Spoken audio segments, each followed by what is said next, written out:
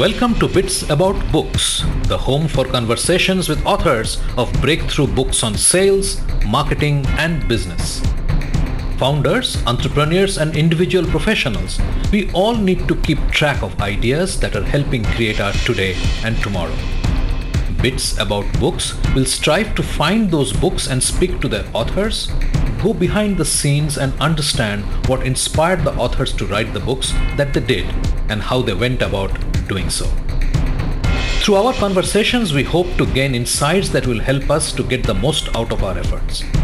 I'm your host Shubhanjan Sarkar, founder of PitchLink, the next generation buyer-seller engagement platform where our mission is to make buying easy. Welcome to Bits About Books. Thank you for your time and for joining us in this session. I have a favor to ask. While you continue to listen to the podcast, please leave a comment or rating at iTunes or wherever else you get your podcasts from. I personally look at each comment and will give you a shout out to each of you in our following episodes. It means a lot to hear from you. Our guest today is Mark Boundy, and we speak to him about his bestseller, Radical Value: Elevate Your Company and Career by Unleashing the Power Within Customer Centricity. If I asked 25 people in your company, what is the definition of value, I would get at least 30 definitions. So if we're going to lead a company, if we're going to talk about value, if we're going to coach our salespeople to value, we better just start with a consistent definition. Value is about customer outcomes. Customers do not buy our products or services. They buy their own outcomes for their own reasons. And so value is the desirability of those outcomes that a customer perceives they're going to achieve when they do business with us. Mark wrote Radical Value: Elevate Your Company and Career by Unleashing the Power Within Customer Centricity. While excelling in sales, marketing, product, and executive roles, Mark learned the importance of focusing on customer perceived value. Value focus wins more, better customers at the right prices, and creates winning, rewarding cultures. His firm, Boundy Consulting LLC, helps its clients find, win, and keep more business more effectively and more profitably. Mark lives in Phoenix, Arizona, and is father of 2 grown sons. Now, on to the stimulating discussion on Radical Value with Mark Boundy.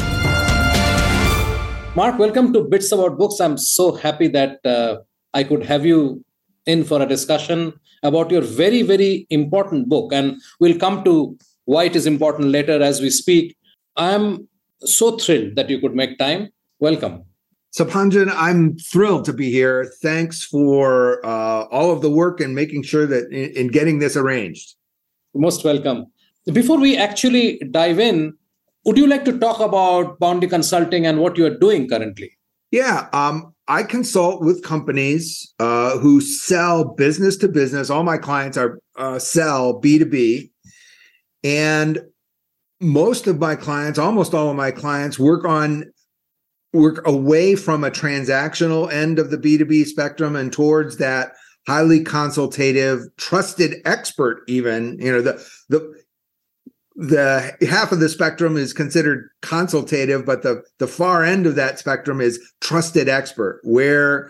And in fact, 20%, 21%, according to some research I've seen repeated a couple of years apart, is 21% of B2B customers will call a salesperson in during the stage of their buying process called Understand My Needs. That's before even generate alternatives and way before compare and refine alternatives.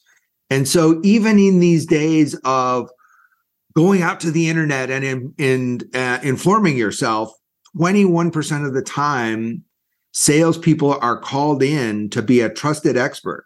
Imagine a customer who's going through understanding their own needs. They call a salesperson in, and that salesperson in starts selling against their competitors. The disconnect is profound. And so I help companies not do that. I also help companies avoid discounting, price to value, price more profitably, sell value. Wonderful. So let me start at the beginning. Why this book, and when did this strike you that you need to put your work into a book, a framework, whatever you call it? When did it strike you first?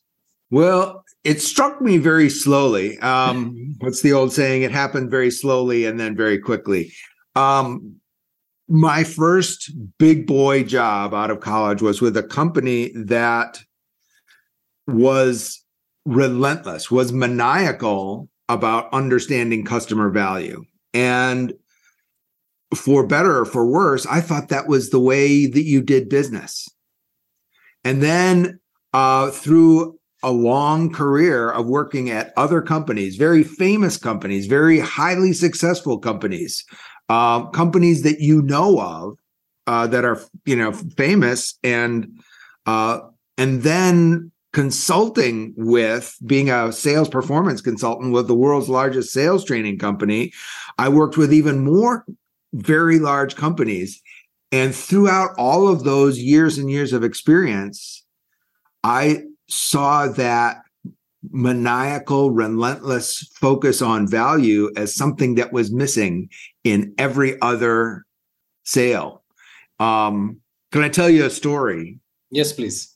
I was working for one of the big sales training companies, and I was working for doing a sales training course for salespeople at a Fortune 50 company that everybody knows.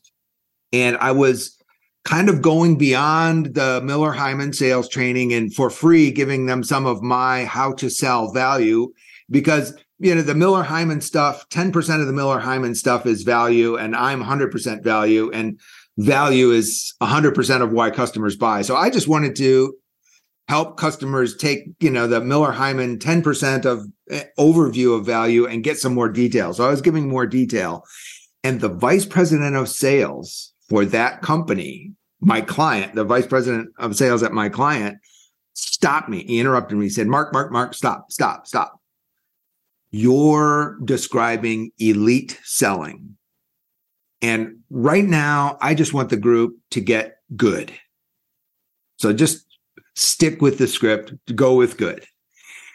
The underlying assumption he was making is there's always going to be 10, maybe 15% of your sellers in every sales force that do this elite selling that you just have been describing, but we're never going to get to all of them. Yeah. And I thought, this first job where we were all relentless about value, there was 100% of the sales force did elite selling. And so just because the company culture and the expectations were there, 100% of the sellers were elite sellers and could sell value and price to value. So I knew from experience that conventional wisdom that you're going to get maybe 15% of your sellers are that good, and the rest you're just going to have to muddle through. I called, internally, I called BS, and I said, what a lost opportunity for that company. And so that was kind of a trigger event, but as you can imagine, it had built up over many years with that foundation of really having a strong understanding of value, building value, selling value, pricing value, and then seeing it never practiced anywhere else over dozens and then hundreds of companies. And I thought people need that. So I started working on it. This is great, because what you just described is literally the crux of all the B2B sales problem. It is. We want to put a quota. We want to put we want people to make more calls. We want robocalls. We want everything except this. We want activity, not progress. Exactly. And no wonder, Mark, you see, I was speaking to somebody yesterday, the average tenure of a VP of sales is 18 months. Yes. No wonder. There's all kinds of, that's frightening. Another frightening thing, I'll be talking later today, I hope, with Barry Traylor, who founded CSO Insights, who is the preeminent research house for sales training. Think of Gartner or Forrester for sales, right? And research into sales. And before he sold CSO Insights to Miller Heiman, he did he had the same tracking survey because he wanted to ask one question every year to see what's changed. Right. And the question was, do you have any portion of your company's sales compensation plan tied to deal profitability? And for years, he said for 20 years that he'd been doing that, the percentage hovered around 25% of companies saying yes.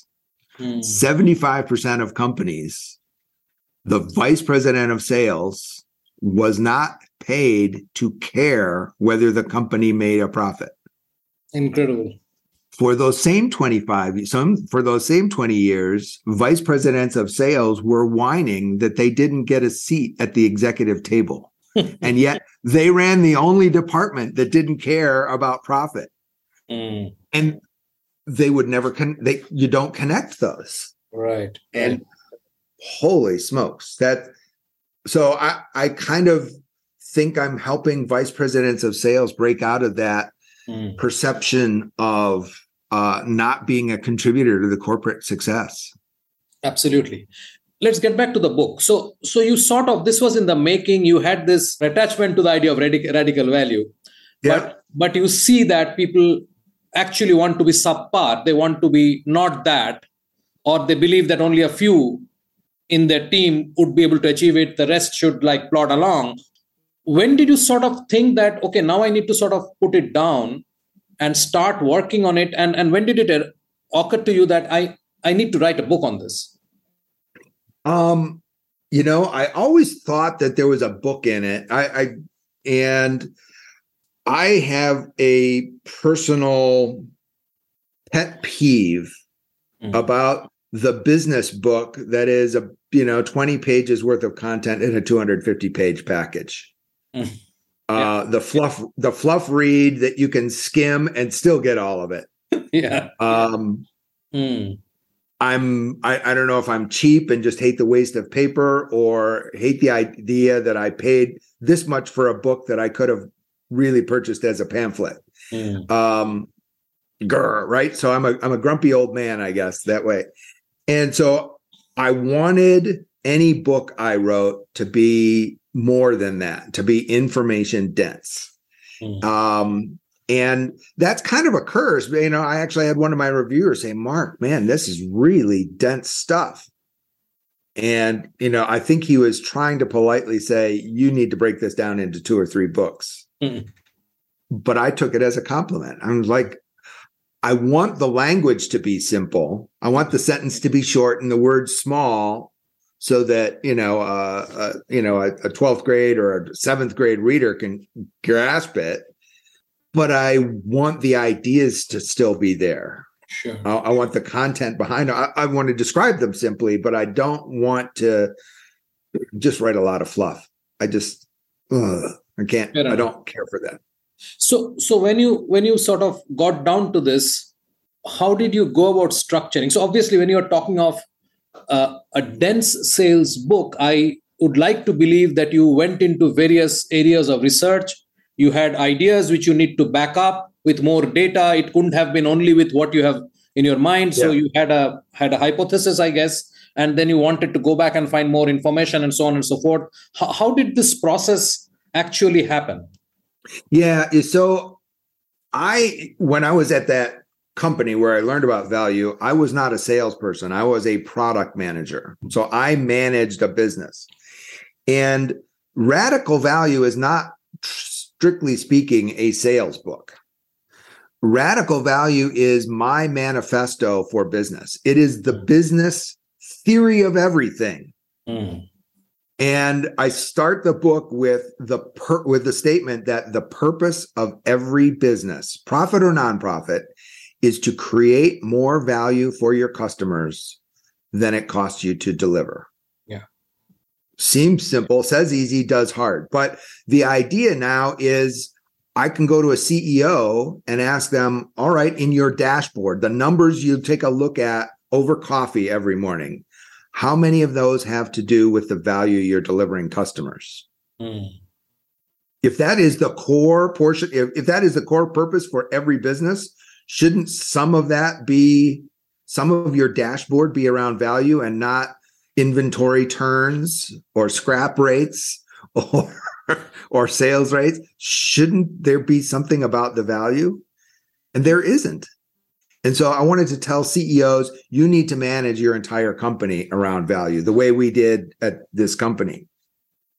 Vice presidents of sales, how do you lead? How do you create expectations? Salespeople, how do you sell? How do you execute this? Marketing directors, people in the marketing role, how do you play into this? It's not sales versus marketing. It's customer value. It's not sales wins or marketing wins. It's the customer value wins, and you should be doing your job to that. So neither of you win. The logic is, all right, here's value. Here's how important value is. Here's how value grows in the mind of your customer. Here's how, and now if you are in a given role, here's how your role plays into that.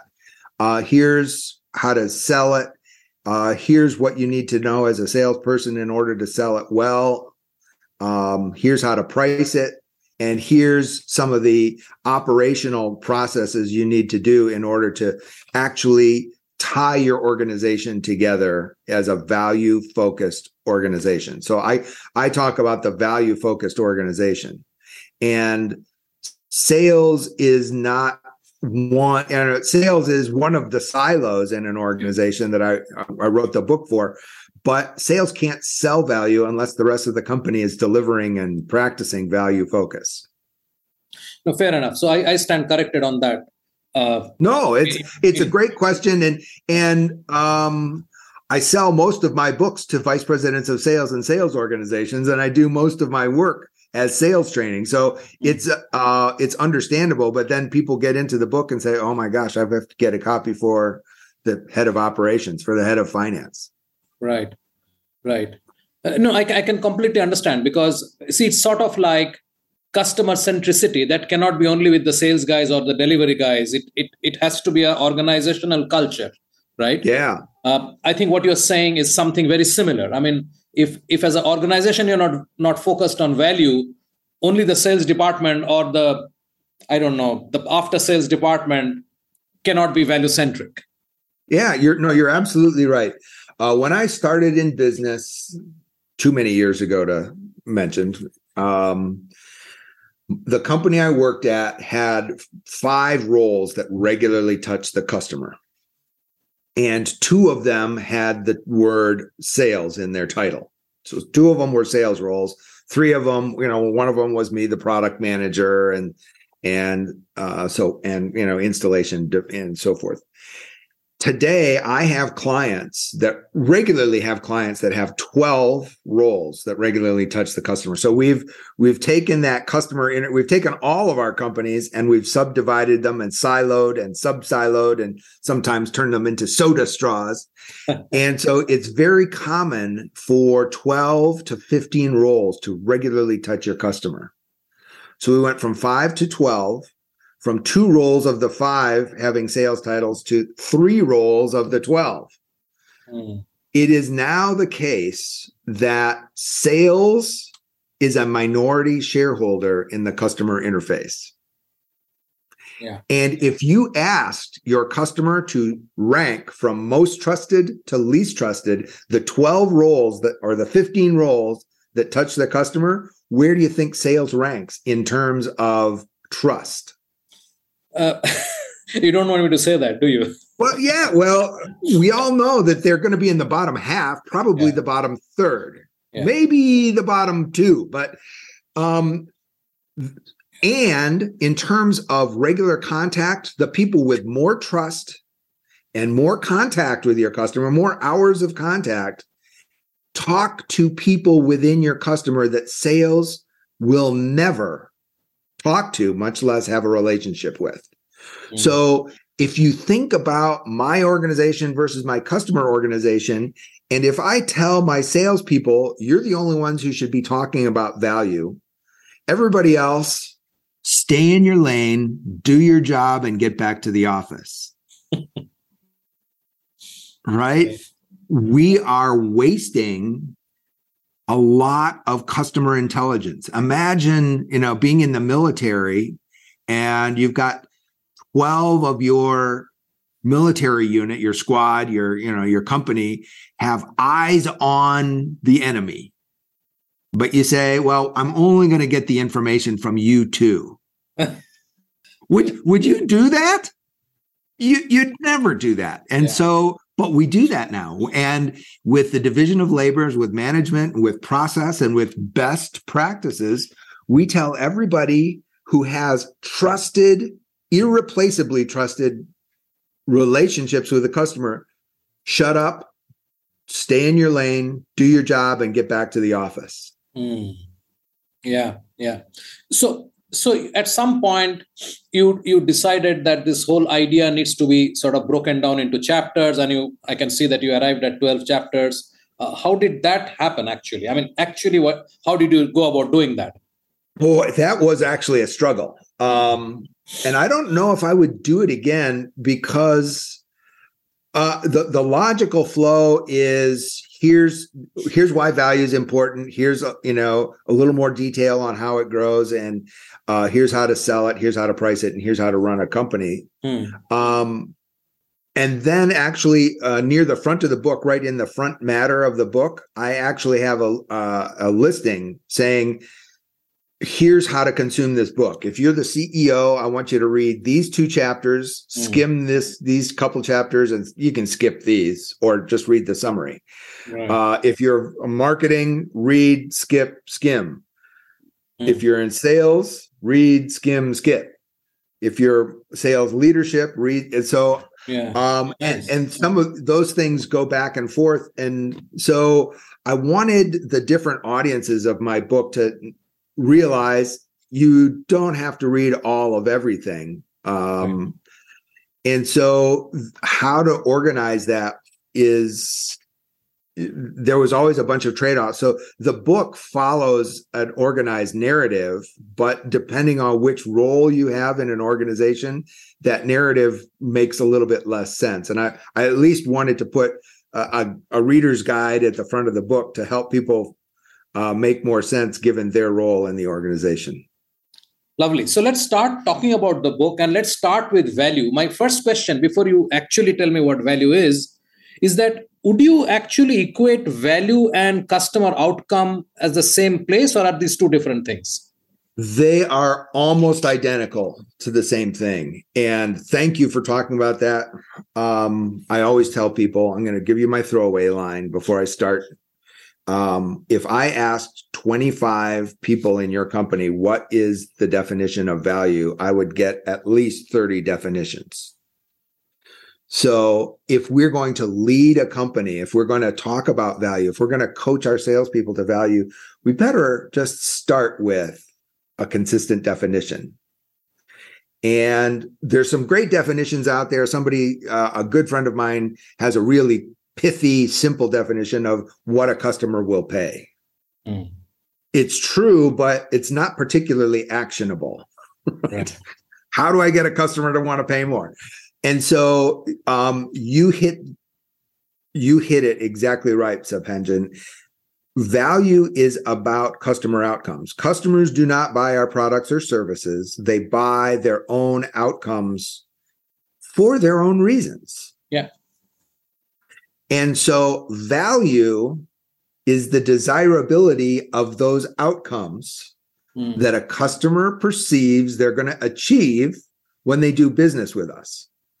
Boy, that's a wordy, clumsy definition, but it has perceive in there, which tells marketing a whole lot about what the job is. It has perceives they'll achieve, which tells a whole lot about sales and product folks.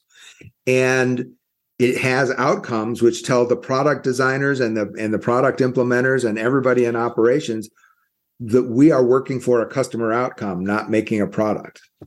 Yeah. So value is the desirability measured monetarily in rupees, in dollars, in euros, in yuan, the desirability measured monetarily of the outcomes. So if my product reduces risk, most salespeople will tell the customer we reduce the risk. and then expect the customer to buy. Good salespeople will tell the customer it reduces risk and then ask the customer to confirm. Very good, great salespeople will ask the customer to describe all those risks. Elite salespeople will ask them to quantify those risks.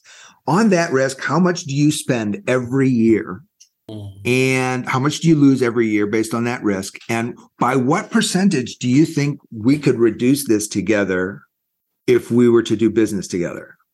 Well, that's a $20 million a year risk. And I think you could reduce it easily by 10%. Okay, $20 million times 10%. That's $2 million in value. The salespeople, the good, great, and excellent salespeople who don't actually monetarily measure that, a customer will say, yeah, I'm going to reduce risk. And maybe they're convinced that it will reduce risk, but they don't know how much they'll pay until you ask them so many questions that the answers come back in dollars, in rupees. Yeah, totally makes sense, because you have to help them arrive at that, and then they will see whether paying you $100,000 to solve that is worth the $2 million they'll save or not, and whatever. Yeah. In the human mind, human beings, perceptual psychologists say the human mind chooses very efficient ways to get on with things.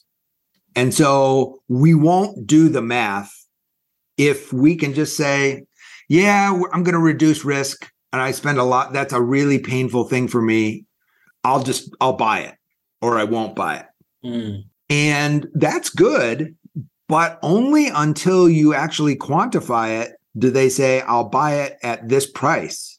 And not only will I buy it at this price, but if you haven't quantified it in the customer's mind and your competitor comes in with a 15% discount, but they aren't going to reduce that risk, there's such a thing as having built so much value that you become competitor proof. I had a client that sold commercial carpet, and their carpet lasts a little bit longer, 20% longer.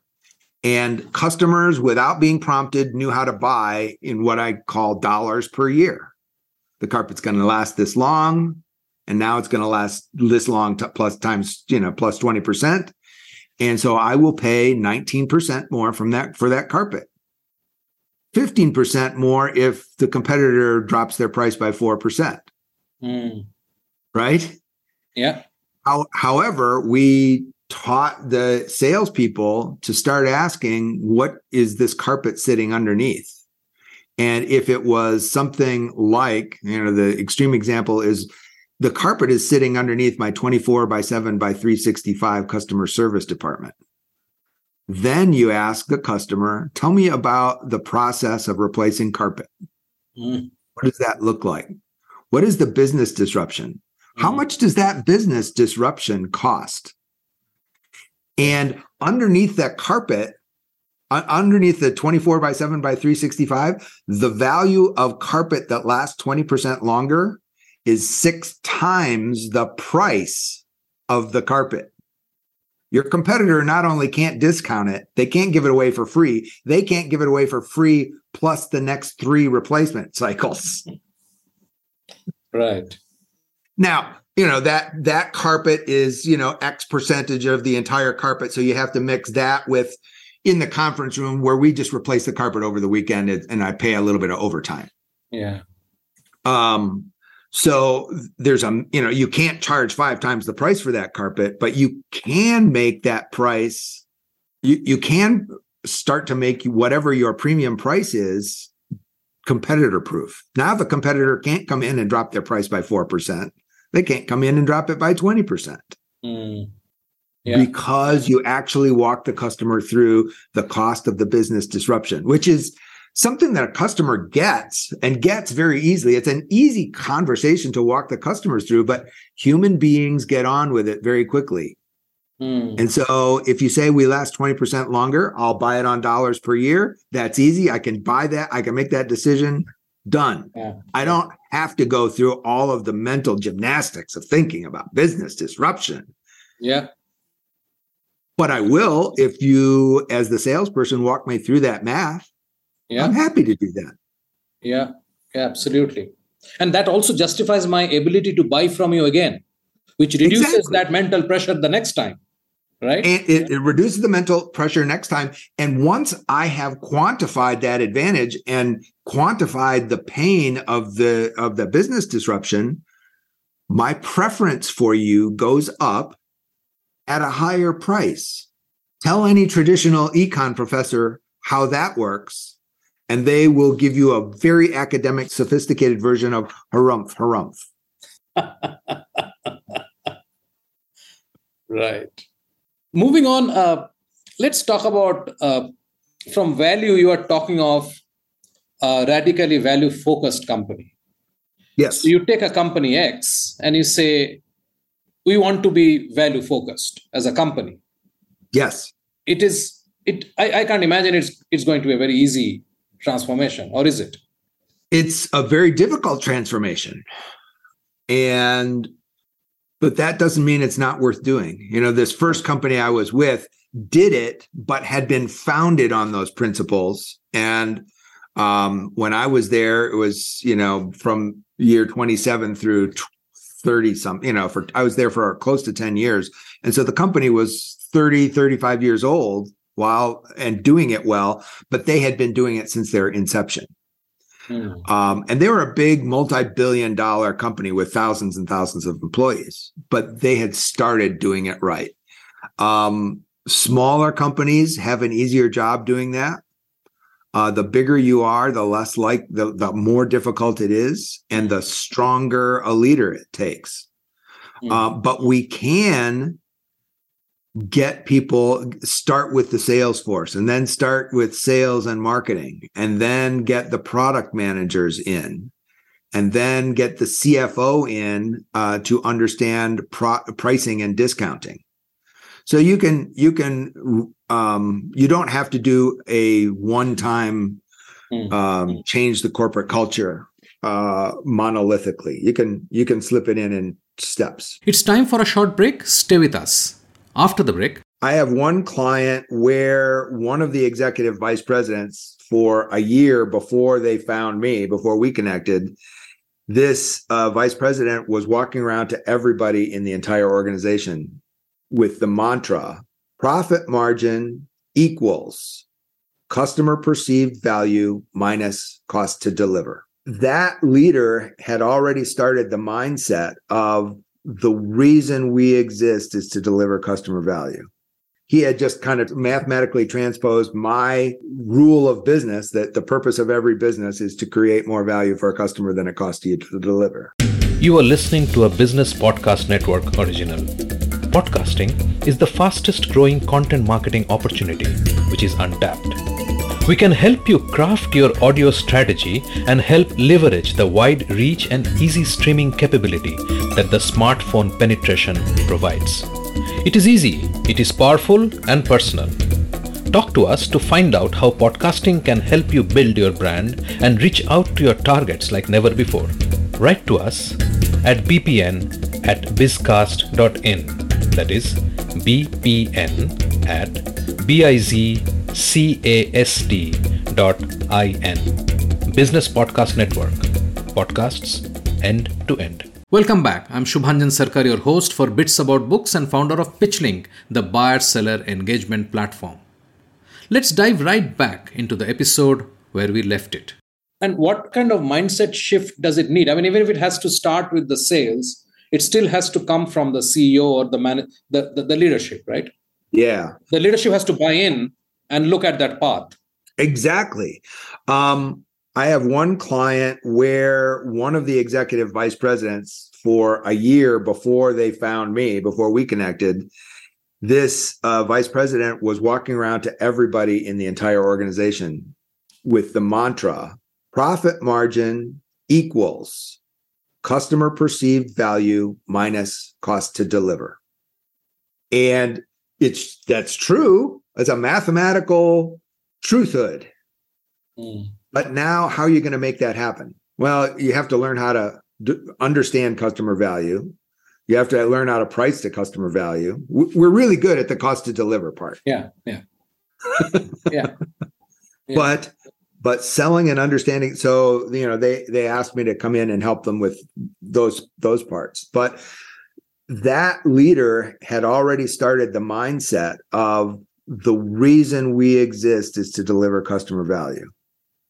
And he had just kind of mathematically transposed my rule of business, that the purpose of every business is to create more value for a customer than it costs you to deliver.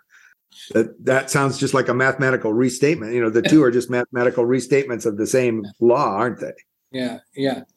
So, Mark, when you're working with these various organizations and you try to implement this, what kind of mindsets do you see? I mean, this is one mindset. This person had already evolved to that level, right? In his mind. So what are the blocks that you see in leadership mindset, and what are the ones which are actually facilitating organizations to move in this direction? Yeah, I think if there's one big thing, leaders have been taught through business school and conventional wisdom to divide labors and to create roles and to create corporate silos, and then to optimize all work within the silo and write good processes so that one silo plays nice with the next silo. And that is a very happy assumption that your silos, which have become inwardly focused, become operationally focused on the work within the silo, optimize everything for operations within my silo so that my silo operates most efficiently, and then hopefully interact smoothly with the next silo doing the same thing. The mathematics of it is, if there is one silo in a company, there are 0 cracks for things to fall through between silos. Go to 2 silos and there's 2 cracks from A to B, from B to A. 3 silos, the cracks go from 2 to 6. 4 silos, it goes to 12. The more organizational silos, the better you have to be at resolving conflicts between the silos. And suddenly the leaders always expect that the process that I wrote is going to do it all, and I don't have to worry about that. And it just never does. And working with a lot of engineers in my past, what that's called is optimizing at the component level rather than at the system level. And you're always going to sub out. And so the mindset of a leader to realize, I've got to get everybody focused outside of the silo and onto the customer's outcome. That's the key. As soon as you start doing that, then as soon as you start successfully doing that, then the momentum can shift. As long as you have people focused inwardly into their silos, you're going to be very frustrated. You suggest in one of the chapters that sales organization should become expert at the customer's business. Yes. That sort of, in my mind, is a conflicting place to get to. Not conflicting because there is anything wrong with being expert in a customer's business, but the assumption that you can be an expert of what the customer does day in, day out, and they are trying to create their customer value, and you can become an expert, is sort of a complex expectation. Very perceptive question, Subhanjan. Very perceptive. Here's the thing. In my world, in complex sales, the average is there are 6.8 people at the customer who are in the buying committee. And 6.8 is growing. And it often goes to in the 20s. Every one of those people is probably director level or below, which means they are creatures of a department or a silo or a discipline. So every single one of those 6.8 people understands their own silo, but doesn't understand how all the silos fit together. And if your product affects some business process that touches more than one silo, your customers understand less about that than you as the seller. So you understand the subtleties of your technology better, and you understand how the reaches and the tentacles of the value of the customer outcomes that your product reaches. I work with a company that sells capital equipment into hospitals. Think of the equipment that processes blood samples into blood test results. You sell to clinicians and to technicians and to the lab manager and to the doctors and to the buying committee and to purchasing, but nobody sold to the risk management office in the hospital. And this company was more reliable for more years. And if you start selling to the risk managers, if you add from the 6.8 people, let's add another one, risk managers, because by being more accurate, we're reducing the number of misdiagnoses. How much do misdiagnoses cost hospitals? And here in the United States, where we're very litigious, the number is very big. So when one of those happens, it's a very expensive incident. And so as the seller of my equipment, I don't have to understand everybody's silo better than they do. But I have to understand their business in ways that none of those people understand their own business.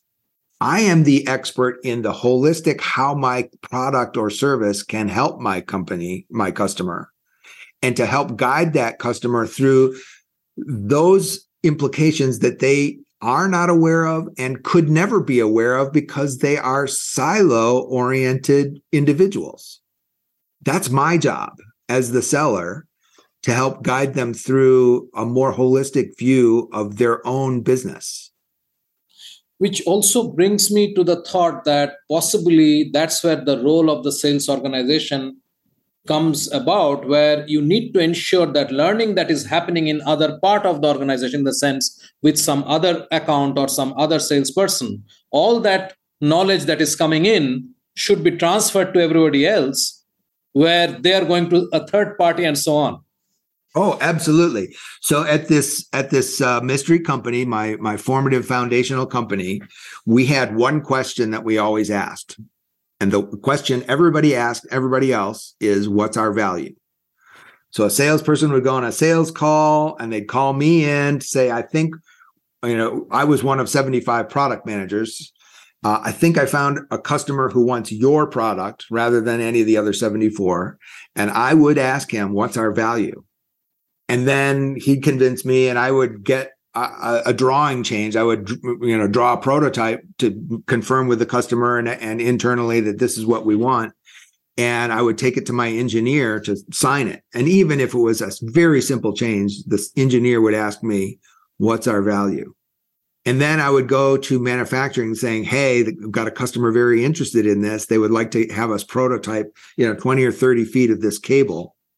And I see you're running one almost identical to it next Wednesday. Could you just, at the end of the run, take the gray coloring out and put some red coloring in? Because this one here, they need red. And I couldn't get them to make a simple change like that without having the operator of the machine ask me, Mark, sure, what's the value? What's the value in that company unpacked to? It was a simple question for a very complex concept. What is the customer's business? How do they make money? How does our product help them make money? How does this variation help them make more money? How much more money? And how much of that money can we ask for and capture as our price premium? If I couldn't answer all those questions, that entire narrative for the machine operator, nothing happened.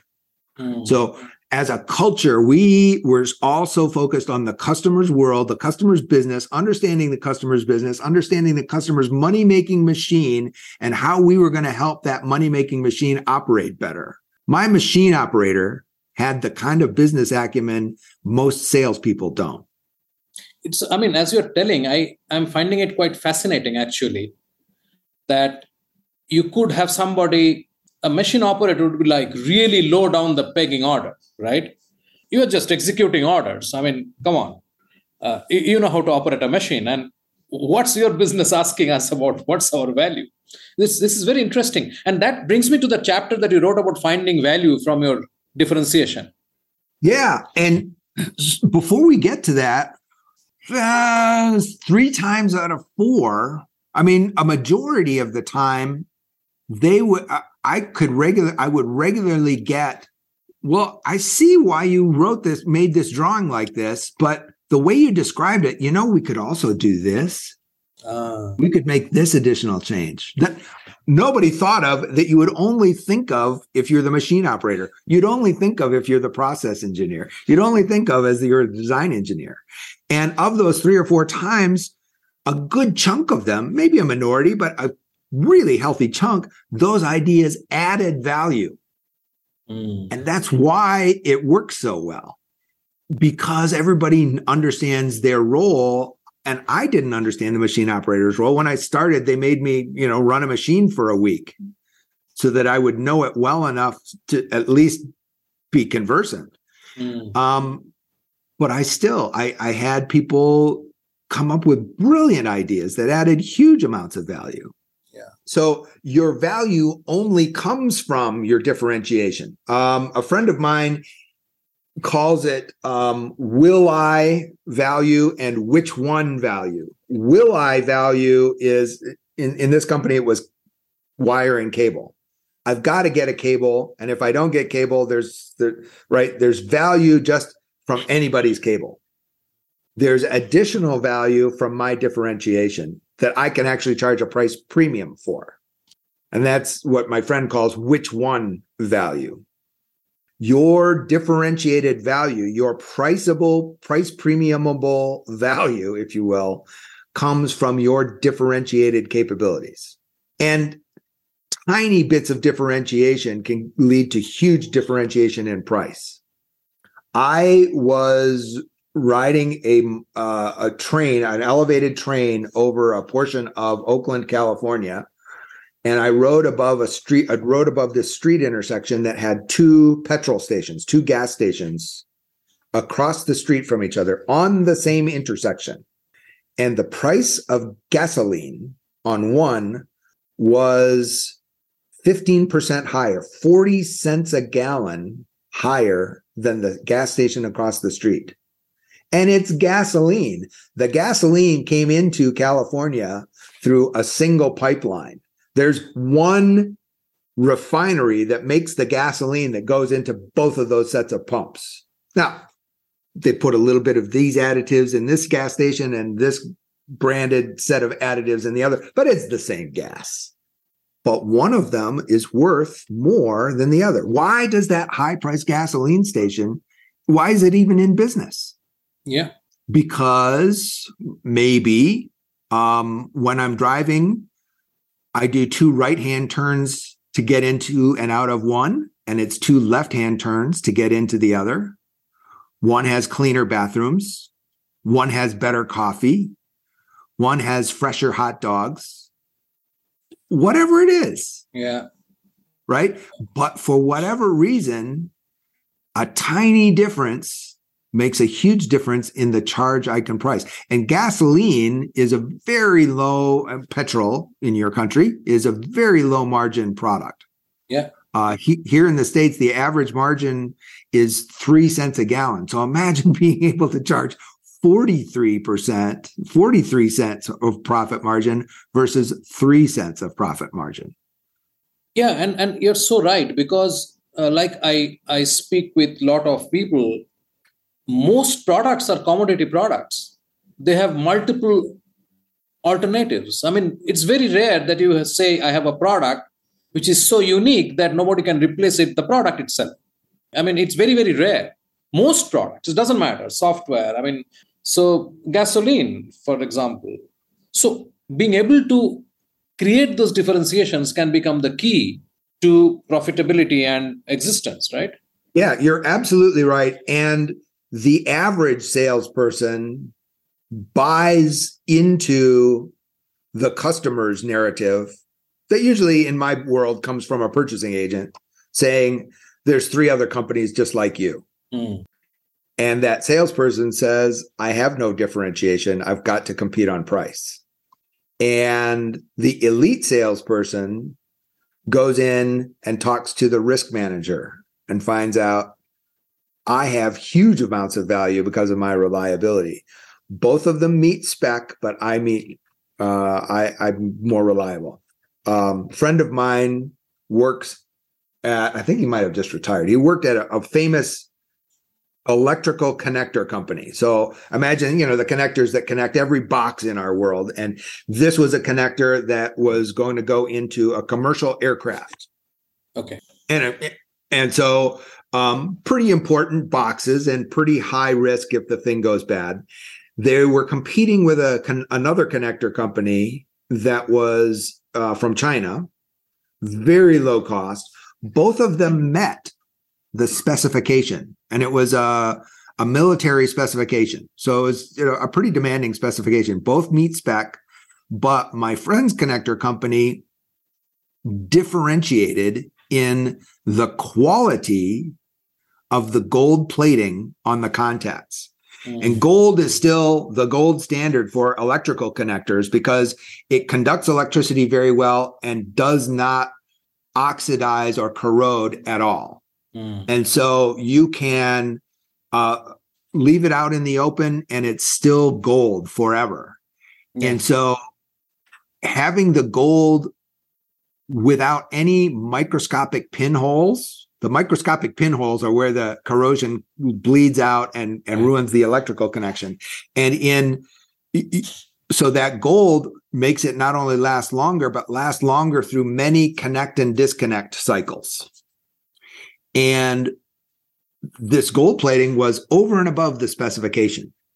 And so they were having a hard time selling until they went to that, and this was, a box that goes into an aircraft. And so they went to that company, and there were 6.8 people in the design center, and like the interconnect and the box interconnect and the proving people and purchasing and so forth. He went to the field service organization of his customer's product and asked the service technicians, what happens when these connectors go bad? Well, it starts with an intermittent connection problem that appears and disappears at random times. How hard is it to find an intermittent? It's a nightmare. What happens when you can't find it? Well, a $75 million or $200 million airplane sits on the ground because I can't find the problem. And what happens to your company that makes the box? Well, eventually they make us pay a penalty and we're not a preferred vendor because we can't fix our own products, our own boxes. So the gold plating sounds like it's pretty important. Yes, it's critical. And I don't care how much additional you pay for it. Now, they didn't. So the amount of price premium is up for negotiation. But now that tiny difference in microscopically detectable pinholes in your gold plating, talk about a tiny difference making a huge difference for your customer. Both of them met spec. Sure. So I cannot be convinced. Given that example, given gasoline, I worked for GE Capital, and I was a commercial real estate lender. So I sold money. Tell me that there is a commodity more commodity than money. Ask any economist if there's a commodity more fungible than money. True. I was able to sell my money at a price premium, a significant price premium to sophisticated buyers who were chief financial officers of major public companies who knew better. They weren't going to pay extra for the money just because it came from me, just because it came from GE Capital. They did not care. What they cared about was the fact that GE could deliver during the financial crisis when nobody else could. What they cared about was GE could structure deal terms in ways that nobody else could. And that was worth a huge price premium. Tiny differences make huge difference if you understand how they impact your customer. That connector company could not have achieved that price premium if they didn't know their customer, how that customer made business, how that customer made money, the problems at that customer, how they made money, how they lost money. And if you didn't know that these boxes have to get serviced by a field service organization and what the costs in failed, in an intermittent product were, you have to have some pretty decent business acumen, and you cannot just be that kind of salesman who gets the spec from the customer and sells to the spec. You just can't. I have a slightly different question, not from this point of view, but from the buyer point of view. Would you not think that they would have figured this out and they would have made that part of the spec, that it has to be like pinhole-less plating? Eventually, they will add that. But if you're a silo junkie at a company, say, I need the connector, and I'm going to just buy to this military spec, and if it was good enough for my company's Air Force, it's good enough for me. And the spec organization, the military spec organization, designed this spec and really thought about the issues.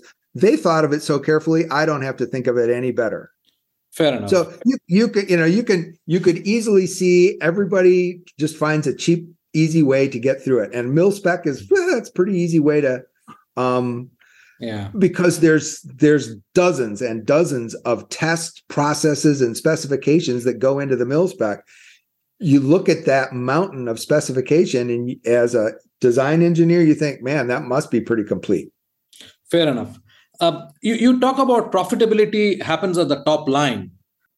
Yes. That sounds quite counterintuitive. Tell us a bit about that. Well, thank you. It does. As a former product manager with product and loss responsibility, I could try to manage a whole lot of different cost lines and get your company's P&L statement out and change every line by 5%. And then look at the net income line before taxes, and for taxes, look at your net income line and see by what percentage a change of 5% in any given cost line changes that. And let me explain it another way. If you are in negotiations with a customer and you drop your price by $1, 1 rupee, 1 euro, whatever, your cost to deliver hasn't changed by anything. So now your profit went down by that dollar because your cost, nothing on your P&L changed. And it turns out that companies have done this studies, but that dollar is a dollar that you took off of your bottom line and you gave it to your customers. And there is no more there's no more high leverage place than your price to change. A change of 1% in price at the average Fortune 1000 company is an 11.1% change in profitability. 1% at the top line is an 11% change at the bottom line. And for any other cost line that you have, it's almost never more than 4 or 5%. It might be, the biggest one might be your human capital or your labor costs. How hard is it to change your labor costs by 5%? Very. That's almost impossible. Yeah. And even if you do, you get 1/3 of the effect that you got from a 1% change in price. So price is by far the most powerful level to profit. Your cost didn't change. So every dollar that you give to your customers was a profit dollar you gave to them. There can be good reasons to give my customers profit dollars, but we use a lot more reasons than just the good ones. There's the easy way out, right? It is. And we've been taught that in economics class that dropping prices increases demand. And That is true when the commodity is a true commodity and there's no differentiation, which I've said is not true. It's true when the customer knows about all the differentiation of all the products in the world, which can't be true. And it's true when your differentiation doesn't give the customer any change in outcome, which is never true. So that academic, and it's also true in the aggregate, not at the individual transaction level. So that academic teaching that dropping price is going to increase demand has no bearing on the individual level. And as a matter of fact, there's many times when dropping your price makes your customer suspicious that you don't have the value that you have been claiming you had all along. The whole point of designer clothing is that the high price communicates or declares value. The price declares your value. And so dropping your price declares less value. We live in an era of digital products, right? Lots and lots of money of organizations, of companies are spent in digital products, softwares, cloud services, and so on and so forth, where incremental cost is really low. Yeah.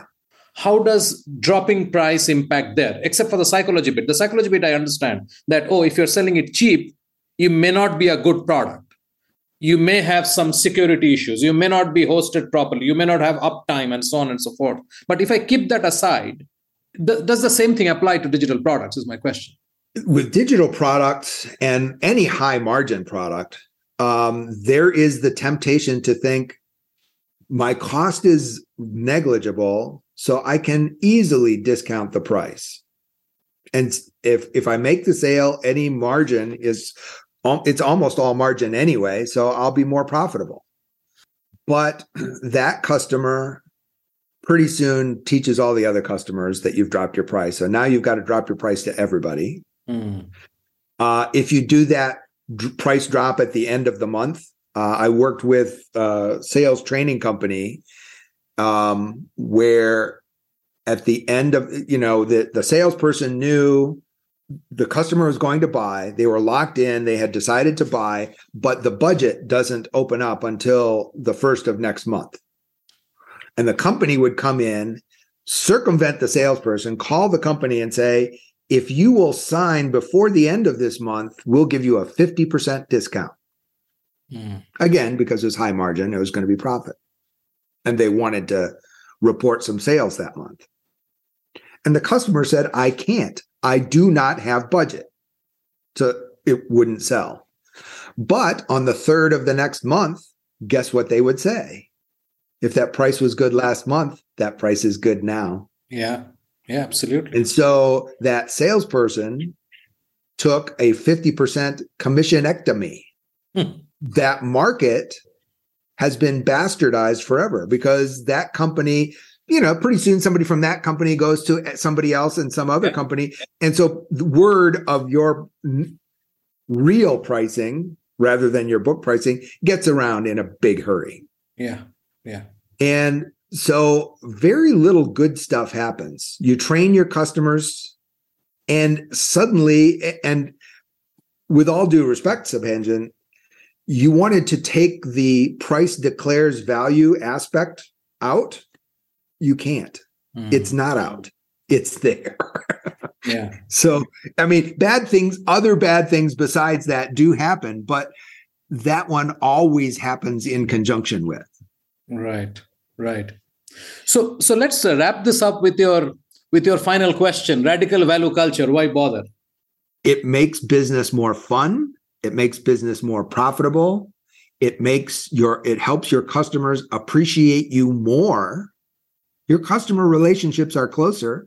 Your forecasts are more accurate. We could have had a whole discussion about that. True. All the good things you want about your business get better.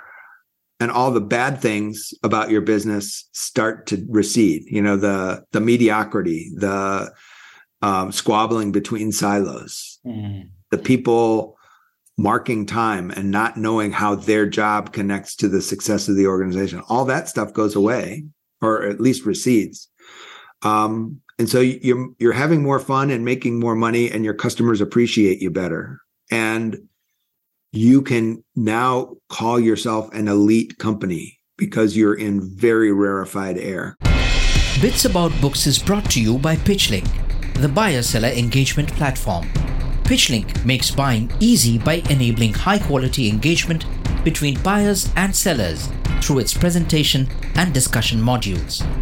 Sellers create customized sales narratives using sales collaterals and personal videos and reach out to prospects through a non-intrusive, buyer-qualified engagement. PitchLink requires no installation or download and holds the entire repository of sales collaterals and buyer-seller conversations. Talk to us to know more about how you can engage with customers without intrusion. Call us on 99021 631 32. Mark, thank you for coming on Bits About Books. And I would like to have some of those other discussions that we spoke about because I think it's important. I mean, more than anything else, it is important to put this out there, which I'm sure you are doing otherwise, but it would be wonderful to do that with you. I'd be thrilled to come back. Thank you, Mark. Thank you. Have a good day. Thanks, you too. We have a fantastic lineup over the next couple of episodes with great conversations on breakthrough books. Subscribe in your favorite podcast app so you do not miss a single episode. Thanks for listening. Thank you for being with us today on Bits About Books, where we talk to authors about breakthrough books on sales, marketing, and business.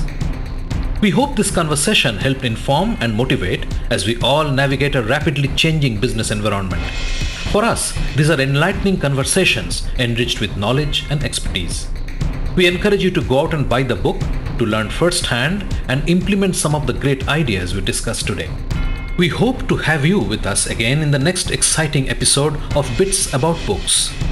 If you liked what you heard, subscribe to the show in your favorite podcast platforms like iTunes, Google Play, Spotify, or wherever else you get your podcasts from, and give us a rating while you are at it.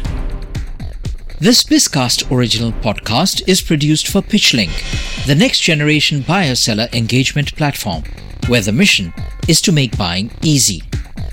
Hosted by Subhanjan Sarkar and produced by Rajiv Aditya. See you next time and have a wonderful day.